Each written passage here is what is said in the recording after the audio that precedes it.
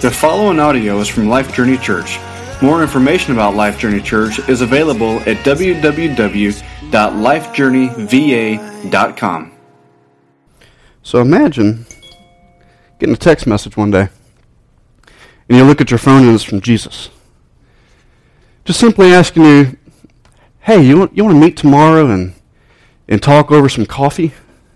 I mean, how would you feel? What thoughts would be going through your mind? Would you feel excitement over that chance to finally see your best friend, your Savior, your source of comfort, your King, your Creator?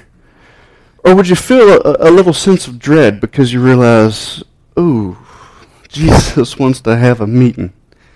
Because anytime anybody asks me for a meeting, it can go one of two ways. It can be pretty good or it can be pretty bad. Maybe you'd be tempted to alter your routine for the rest of the day. Like, I'm going to do a Devo right now. I'm going to read a whole chapter, not just a verse. That way I've got something to talk about tomorrow, and Jesus is happy with me. And so you're going to do a Devo before you go to sleep.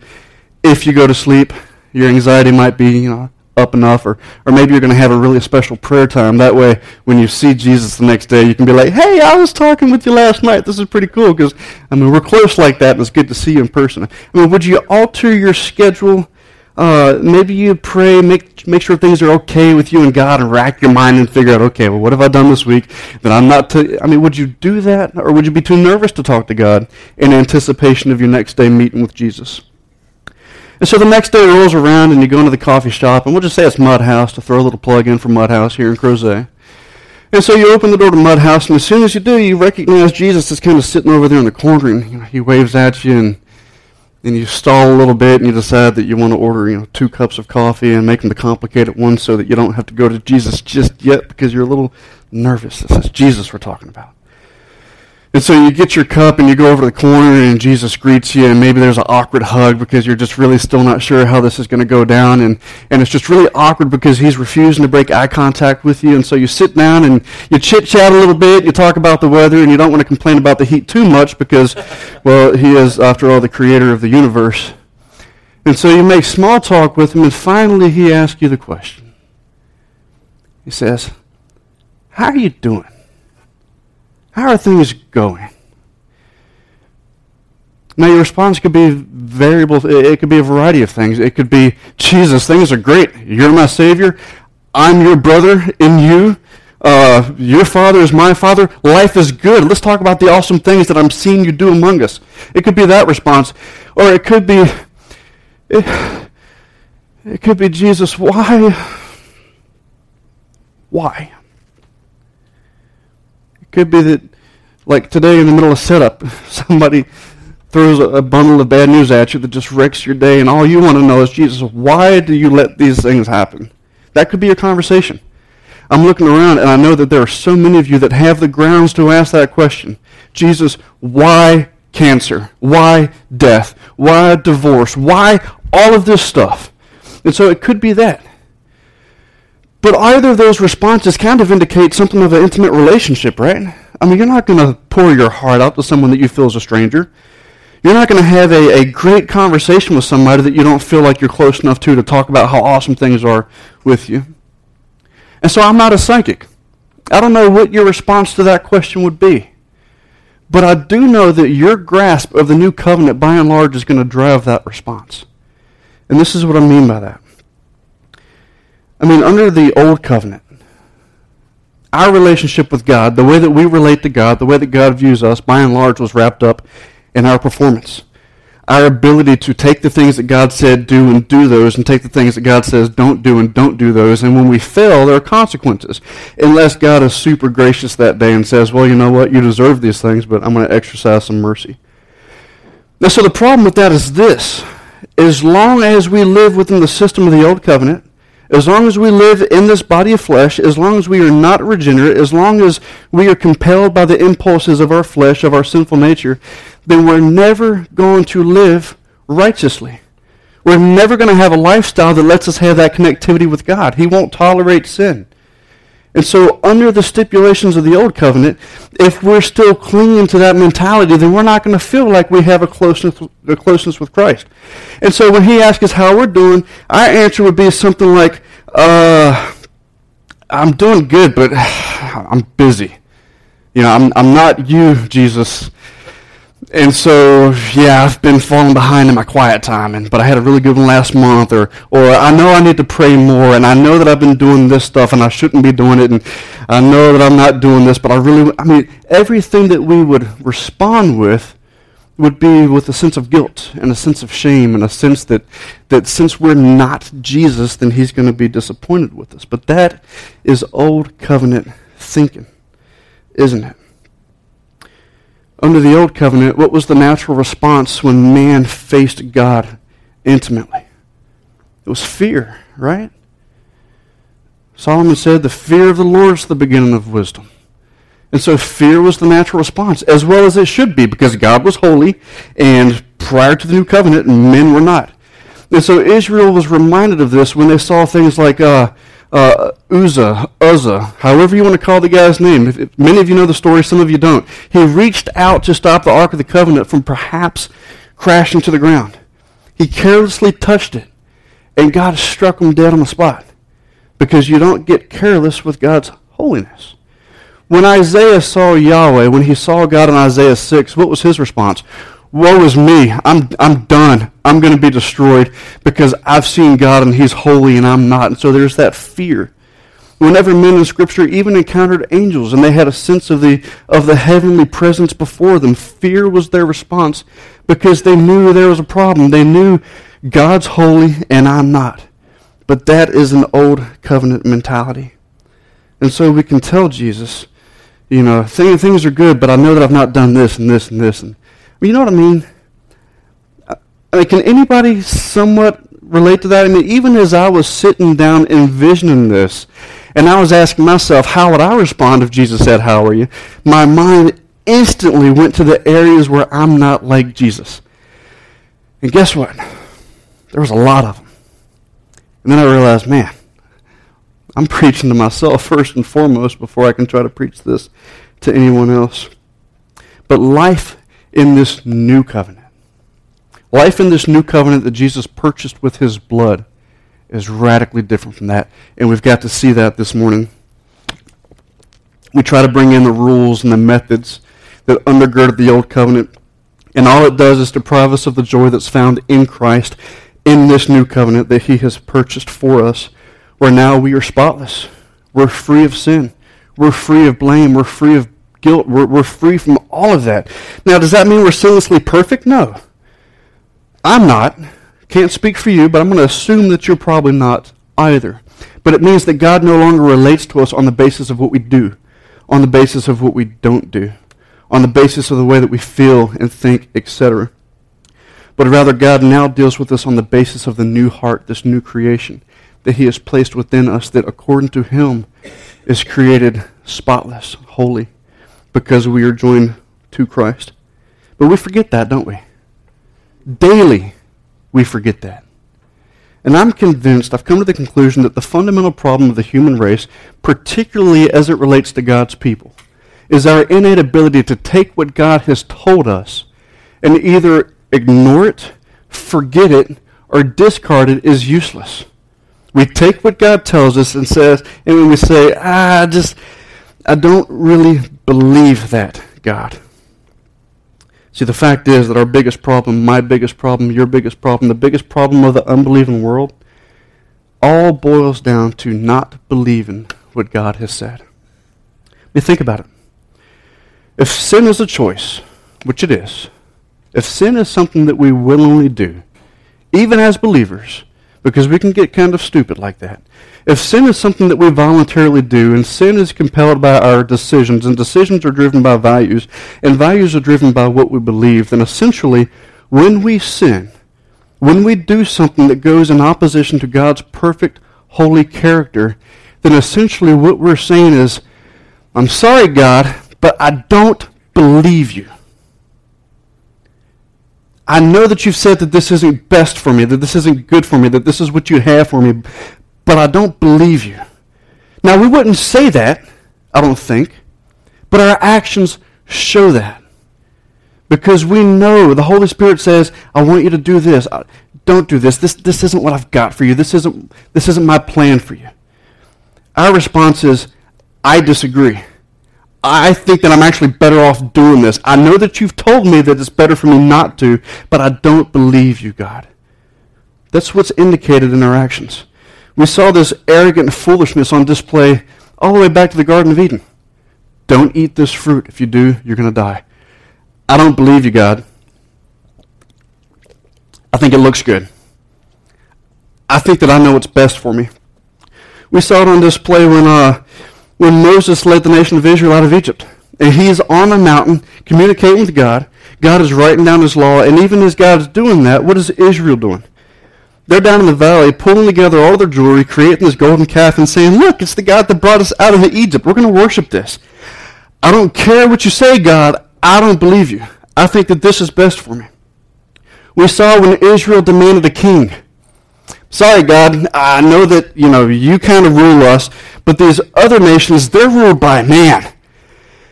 And I think that that's a better way. I think that what they've got is better than what we've got. I don't believe you, God, that this is best for us, so will you give us a king? Come on, God. We know what's best for us. We don't believe that you do. We saw it when the Pharisees were confronted with the reality that the heart of the problem was the problem of their heart. Jesus said, come on, guys, you've got a fundamental sin issue and you're spiritually dead and I've come to bring life. I don't buy it, Jesus. We don't need that. God gave Moses the law. We follow the law. We live by the law. We don't need you. We don't believe you. Why don't you just go somewhere and die already? But it's the same with us, isn't it? The Holy Spirit says, don't take this job. Or take this job. You don't need this house. You do need this house. You don't need... And we want to argue. I'm sorry, God. I know what you're telling me. But I don't believe you. Disbelief in God is really the root of almost any issue we have in this life. And the Colossians weren't immune to it either. By way of refresher, as we're going through this book of Colossians, this is a letter that Paul wrote to the church in Colossae that was founded by a man named Epaphras, who himself was converted in Ephesus through the ministry of Paul. Well, now he's gone back to Paul and saying, Paul, they've taken the gospel and they're not wanting to believe the purity of it anymore. They're wanting to add some things to it. Paul, they're wanting us... We don't know the exact nature of the conflict, but we do know that there was at least an individual, perhaps a group of individuals, that were saying that what Jesus did was not enough to make things right between you and God. And so Jesus is good, but, man, there's some laws that we need to keep. Jesus is good, but there are laws we need to keep, and maybe we need to start worshiping angels, some other heavenly divine beings. What Jesus did is good, but we need to do this, and we need to do this, and we need to abstain from certain things, because when we go without these things, then that creates this closeness to God, and so we're going to abstain from these various foods and beverages.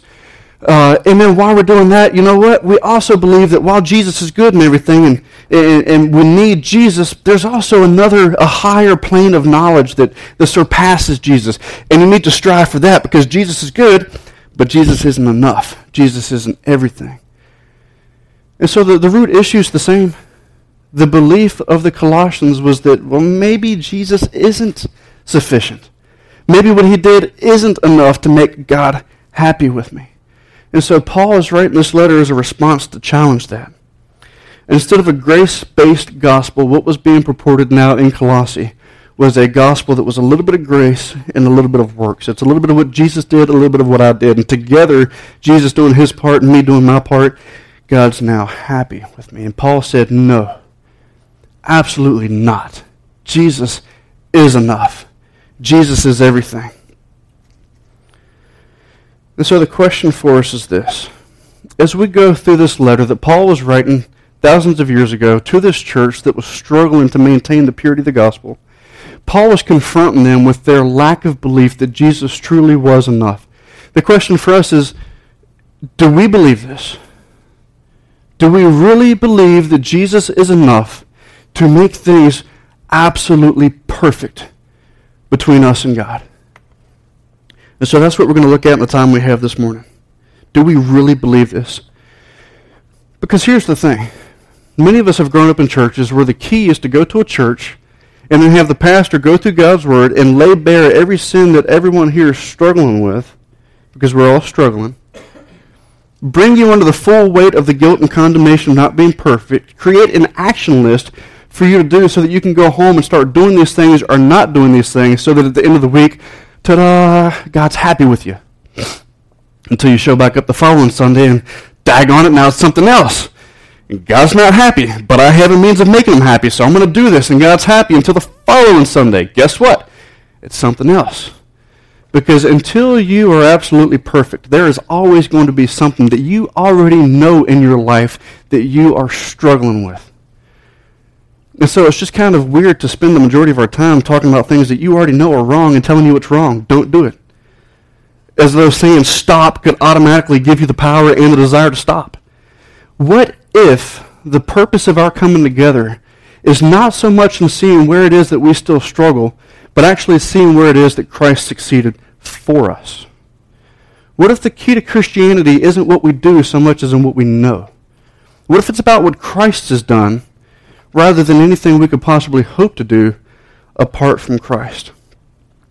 What if the key to transformed behavior is actually transformed thinking? Shouldn't we start here then? Or here? Rather than just figuring out, well, what do I need to do? What do I have to do to make God happy? What do I have to do to go to bed thinking that God's pleased with me? Here's why this matters. What we believe drives the way we act. Everything that you do is a reflection of what you believe about what it is you're doing.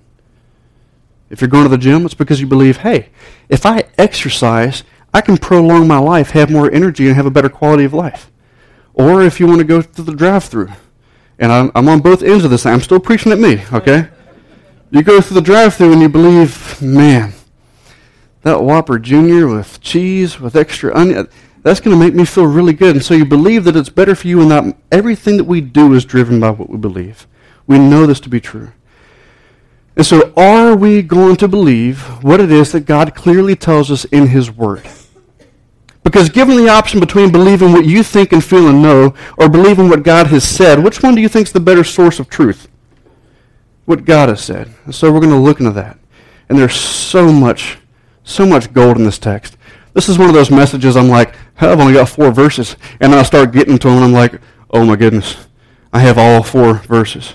And so clearly we're not going to mine everything out of this text this week. We're not going to do it next week. In our community groups, we may go a little bit deeper. And so I'm just saying that we're not exhausting this thing. So feel free to dive in even deeper at home with your friends in a discipleship group, however that looks like for you. So let's get to work. That's a long introduction. What time is it? 10:53? All right, 50 more minutes and we're out of here. I'm not laughing. All right, let's pick it up in verse 19, kind of dovetailing off of last week.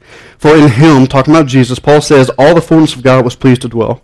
And not just to dwell, but through him to reconcile to himself all things, whether on earth or in heaven, making peace by the blood of his cross. And so the first thing that we need to realize this morning is this. The first thing that I wish I could just drive deep into my own mind, but also in yours, is this. Jesus was pleased to reconcile us to himself. Paul said not only did the fullness of God dwell within Christ, but this same fullness, the Godhead itself, was pleased. And let me just stop here and offer a caveat. The more time you spend trying to understand the Trinity, if you're anything like me, the more confused you become. Because in my mind, it was always Jesus reconciles us to the Father. And that's true. But it's also true that Jesus reconciles us to himself. Because even though the Son is not the Father, both are God. And so we can't have this mindset that God the Father is very angry with us, but Jesus is very happy with us, and so he's going to, put us behind him and say, well, Dad, you can't, because, there is no conflict amidst the Trinity. There is no perfect community. There is no better unity than what is found in the Trinity. And so Jesus wasn't acting for our good so that he could protect us against his Father. Jesus was acting for our good so that he could protect us against himself. Because Jesus is God. And God is holy. And Paul tells us that the fullness of God pleased to dwell within Christ and through Christ to reconcile to Christ all things. And so Jesus was pleased to reconcile us to himself, as well as to his Father, as well as to the Holy Spirit, because they are all God. And when that makes perfect sense, please let me know, because you need to teach me how to understand all of that. How many of you here have siblings that you fought with when you were younger? All right, so I had 5 siblings. I had 2 older than me, 3 younger than me. I had my fair share of who I wanted to fight with. Some decisions were better than others. But when you're fighting with your brother or your sister, what is the worst thing imaginable that your parents can make you do afterwards? Hug them. Kiss them. Oh my goodness. You'd think that I was kissing a bowl of acid. Tell your brother you're so... And I do this to Uriah and Gracie because now I can, and it's awesome. But as a kid, yeah, I'm a little cruel. As a kid, the worst thing possible was that forced reconciliation. It was that you're going to hear, I'm sorry, you're going to feel a hug, I'm going to make this kiss as spitty as possible so that you're really paying for this. But was there any true reconciliation? No. You were simply going through the steps that your parents were making you do so that you could make your parents happy so that you wouldn't get into too much trouble for fighting with your sibling. That is a forced reconciliation, and I want us to know this morning that Jesus' act of reconciliation was anything but forced. He was pleased to do it. He wasn't made to do it. Reconciliation is kind of a churchy word, isn't it? I mean, what does it even mean? Reconciliation at its core simply means a restoration of harmony. It's a recreating peace. And so things are good and then things get bad. Reconciliation is restoring that relationship to that state where things were good. Ever balance your checkbook and you find out that what you think you have and what you really have are 2 different things? And so you spend a lot of time crunching the numbers trying to figure out, okay, well, who made the mistake? I made the mistake. You're reconciling your numbers. You're making things be the way that they're supposed to be. Reconciliation is when your mom makes you hug your brother or your sister because you're fighting, so you kiss and make up. It's when the sovereign king of the universe lowers the gun that he had raised against you in response to your rebellion against him. It's God erasing the sin that was wedged in between us, once again restoring us to that state of union and fellowship, relating to us as though we had never sinned. And how is that possible? Because Israel spent, I don't know how many years working their rears off, if I can say that, trying to make God relate to them as though they were perfect. Some of them thought they were doing it. Obviously they weren't, or there'd be no need for a Messiah. And so how is it now, if God's chosen people worked for thousands of years trying to maintain a state of perfection between them and God, to restore between them and God the union that they once had that was lost in the garden, how is it now that Jesus is doing this? How is this reconciliation possible? Is God just dismissively saying, you know what, you tried, but obviously you're not going to succeed, so I'm just going to lower my standards, everybody's in, everything's hunky-dory? Do you think that God just looks at our sin and says, well, I know you tried your best and everything's okay? No. What does Paul tell us? Paul tells us that the reconciliation of all things on earth, in heaven, this righting of the wrong that even now we're still experiencing on this earth, this making of peace was by the blood of his cross. So there's no free pass. There's no get out of jail free card. God can't simply dismiss our sin. And so if we are unable to make the payment for our sin that God demands of us to be reconciled to us, if we can't make this payment and God wants this reconciliation, if Jesus is pleased for this reconciliation, then how is it possible?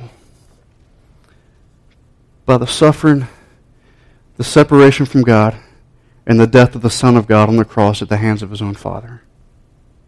God doesn't simply say the wages of sin isn't death after all. I take it back, I was wrong. See, was forgiveness free for us? Absolutely. But it cost Jesus everything. And he was pleased to do it. And with that, Paul wraps up what some theologians have called the great hymn of Colossians. Some of them believe that verses 15 through 20, it's all Christ-centered. They believe that it may have been Paul echoing a very early Christian hymn. Because Paul says, I'll just read it for you. Talking about Jesus.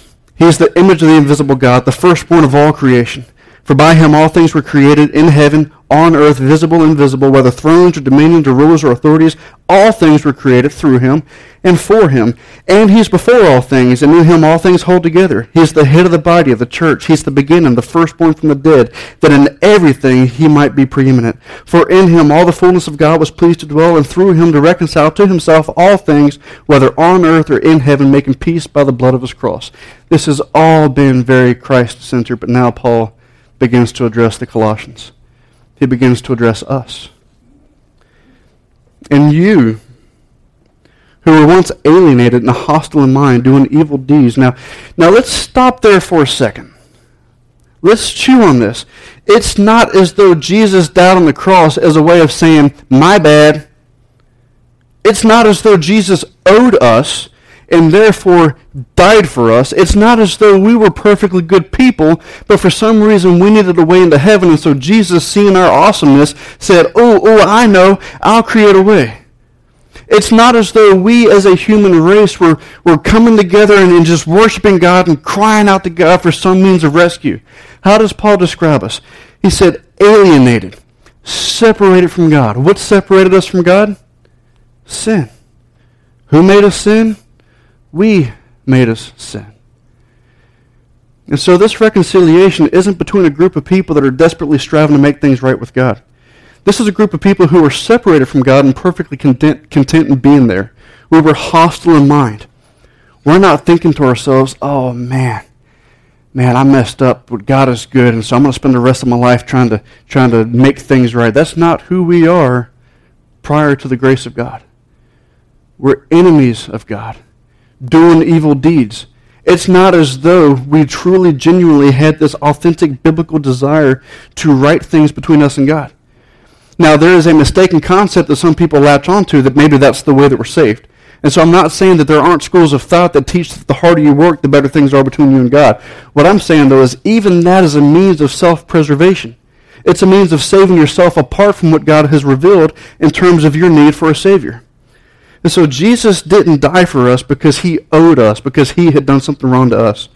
We were the ones who had caused our alienation, who had embraced our sin, and were striving as hard as we could to be rebels against God. A few weeks ago, we talked about Paul's experience. That was Paul. And on the road to Damascus, Jesus hit him with a lightning bolt, figuratively speaking. And Paul's response is, okay, Lord, what do you want me to do? I mean, it takes an act of God to change a sinner's heart.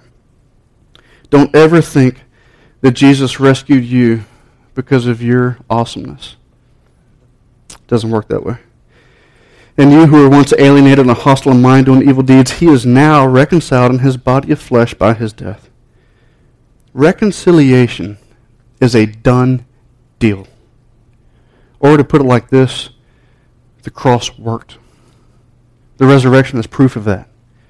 Jesus' act of reconciliation is a done deal. There is no remote possibility that Jesus failed to accomplish what he went to the cross to accomplish, which was what? The salvation of his people. They will call him Jesus, for he will save his people from their sins. How does he do that?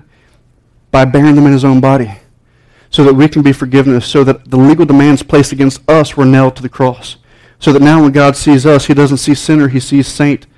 Jesus paid it for us. We are reconciled. Paul isn't saying reconciliation's coming as long as you try hard. Paul isn't saying that reconciliation is something to be attained if you do really, really, really good. Paul is saying that reconciliation was done at the cross. Jesus paid it all. All to him we owe. He doesn't say that reconciliation comes and goes dependent upon your ability to keep things right between you and God, which a lot of people believe. I mean, think about it. You go to a church service and they say, hey, look, you're not reading your Bible. You're not reading your Bible? You're disobeying God. You're disobeying God.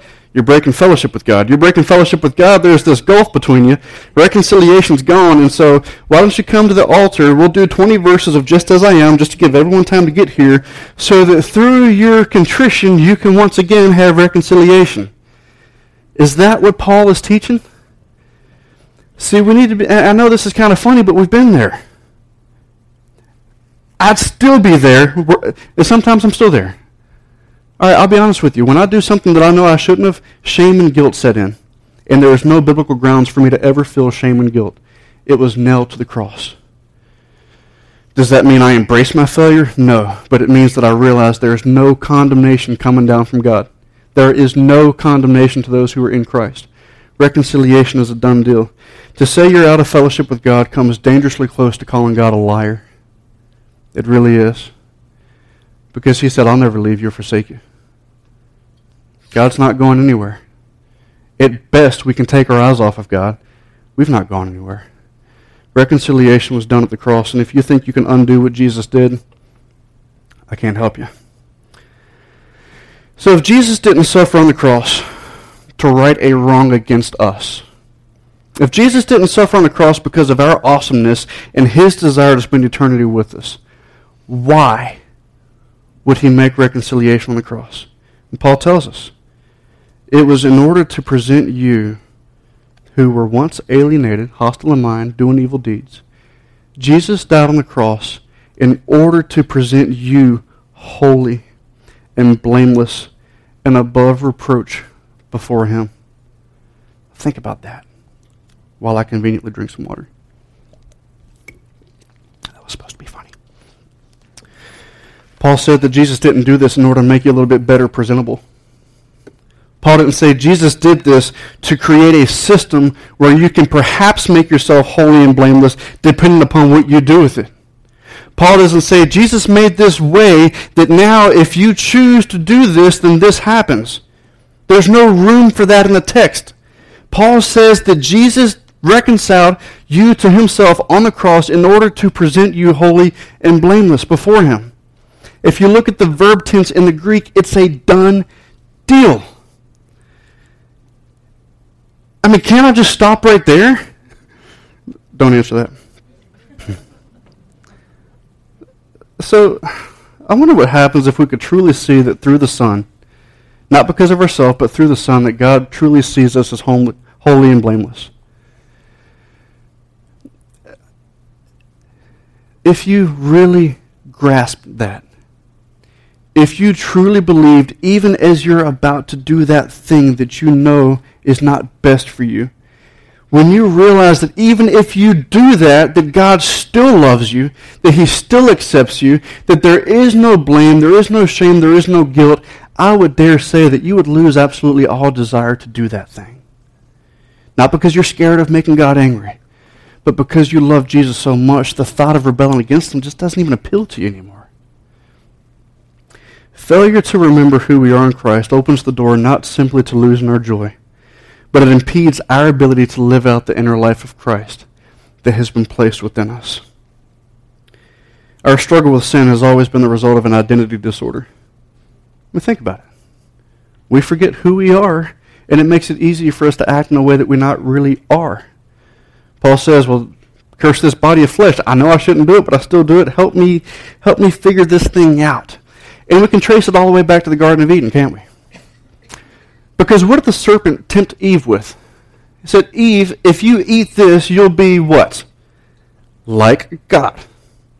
But if you remember what Moses said as he's penned in Genesis chapter 1 or chapter 2, we see that God created man in his own image. In the image of God created he them, quoting King James for you. Male and female created he them. So God created Adam and Eve in his image.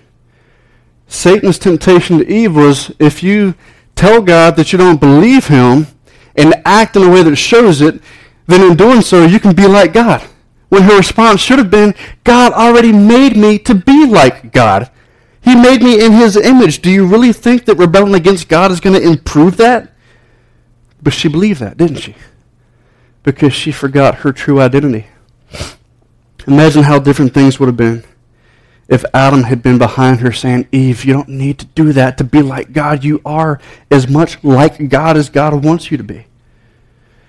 Paul is doing that very thing for the Colossians. He's reminding them, as they're struggling with whether or not they truly are okay with God, he's struggling to remind them of the fact that they are blameless, holy, and pure.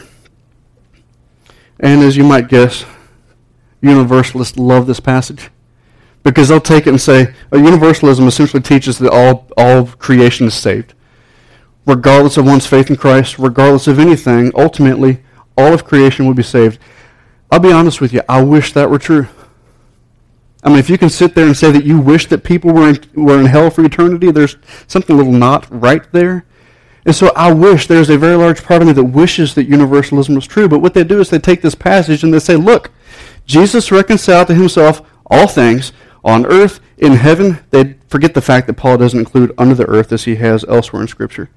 They say that if Jesus reconciled all things to himself, making peace by his blood, all things are created pure and blameless, then voila, everyone's saved. But Paul's not teaching that. This is what Paul says.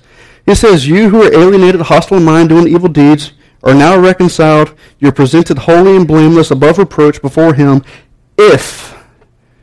That's a huge if. Paul already puts a qualifier on this.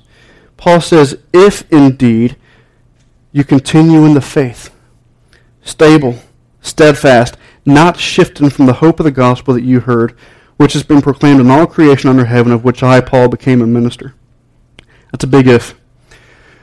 Let me explain it to you this way. And I know that time is fleeting from us, but it's like back on Tuesday, someday last week, I took Uriah over to Sugar Hollow Reservoir. Any of you been there? Well, more specifically, we went kind of behind the reservoir, and there's a beautiful mountain stream that just feeds into this thing. And there's some walking trails that you can, go up the trail and hit different points of the stream. And so we're walking, and be honest with you, I was trying to wear him out so he'd go to bed early. Not very holy of me, but it made for a peaceful evening because it worked. But we decided that we're going to incorporate a little bit of a hike because we kind of got tired with the swimming around. My water's really cold, especially in a 4-year-old, and the water to my knee is like up to his neck because he's really little. But we're walking, and we reach this fork in the path.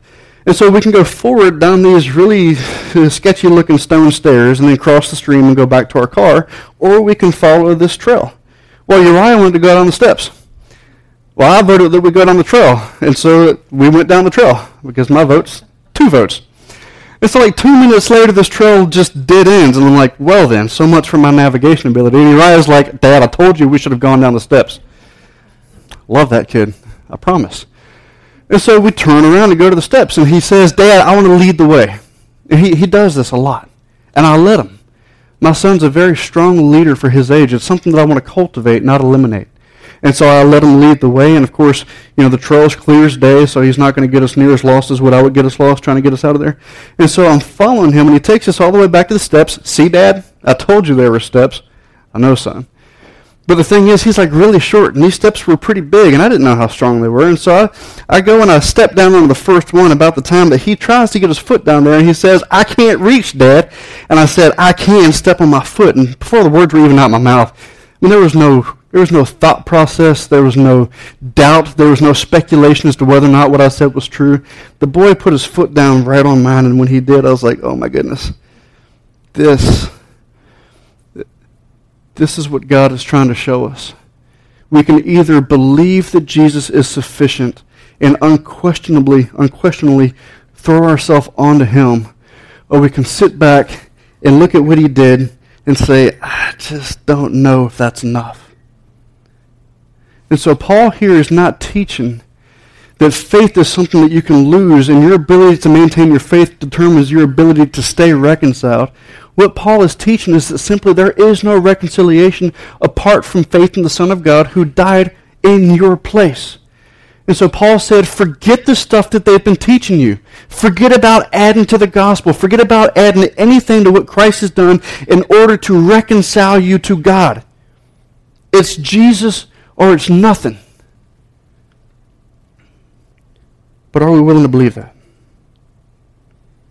Are we willing to believe that our right standing with God was guaranteed by the work of his Son and not based on anything that we could possibly hope to do? Can you believe that? So as our band comes up this morning, they're going to lead us in a time of worship. And we have 2 questions. I'll take it easy on you. Just 2 questions. The first one is this. Are you trusting Christ and Christ alone to be your means of reconciliation? Because it's not a question about what you did, when you were born, when the cross happened. The question is, are you in Christ? Well, how do I get there? Trust in him as Savior. And so there's reconciliation for those who are in Christ, for those who have placed their faith solely on what Christ has done. Have you done that this morning? Is there anything worthwhile that's stopping you? If you have a question about what it means to truly trust Christ as Savior, Walt and I are going to be standing in the back during our time of response. We welcome you to come talk to us. If you have questions that go beyond the scope of a 30-second conversation, let us know. We'd love to do coffee with you at Mud House. Can't guarantee that Jesus will be there, but who knows? There's no need for anyone to leave here with questions unanswered. And so we encourage you, talk to us. My prayer for us is that all of us leave here this morning trusting only in Christ to reconcile us to God. So then my second question is for us. It's for the church. Do you really believe that God will never see you as anything other than holy, blameless, and pure? Because if you don't believe that, you're going to struggle with guilt, and you're going to struggle with shame, and you're going to struggle with trying to make things right again because you feel that you've disrupted things with God. Will you believe that reconciliation is done by Christ and not by us?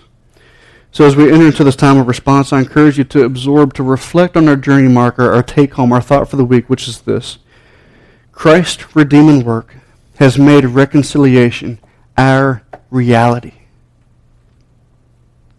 Can we live in that? We can't improve upon it. We can't undo it. We can't make it better.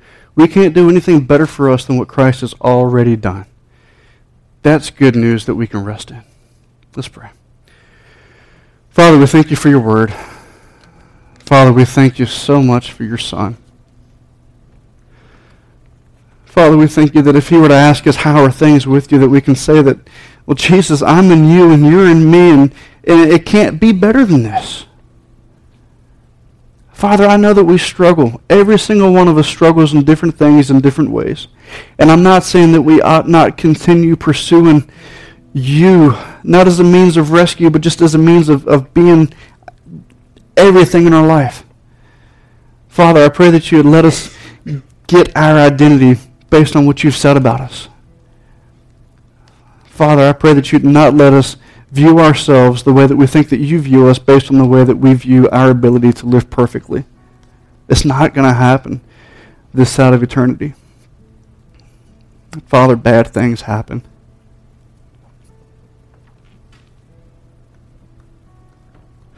But it's okay. Because we're yours. And you're ours. And one day we're going to look back on this and we're going to say, oh man, I didn't understand that that's what was going on. We're going to look back and we're going to realize, oh, wow, the wisdom in that, the love in that even, and the bad stuff.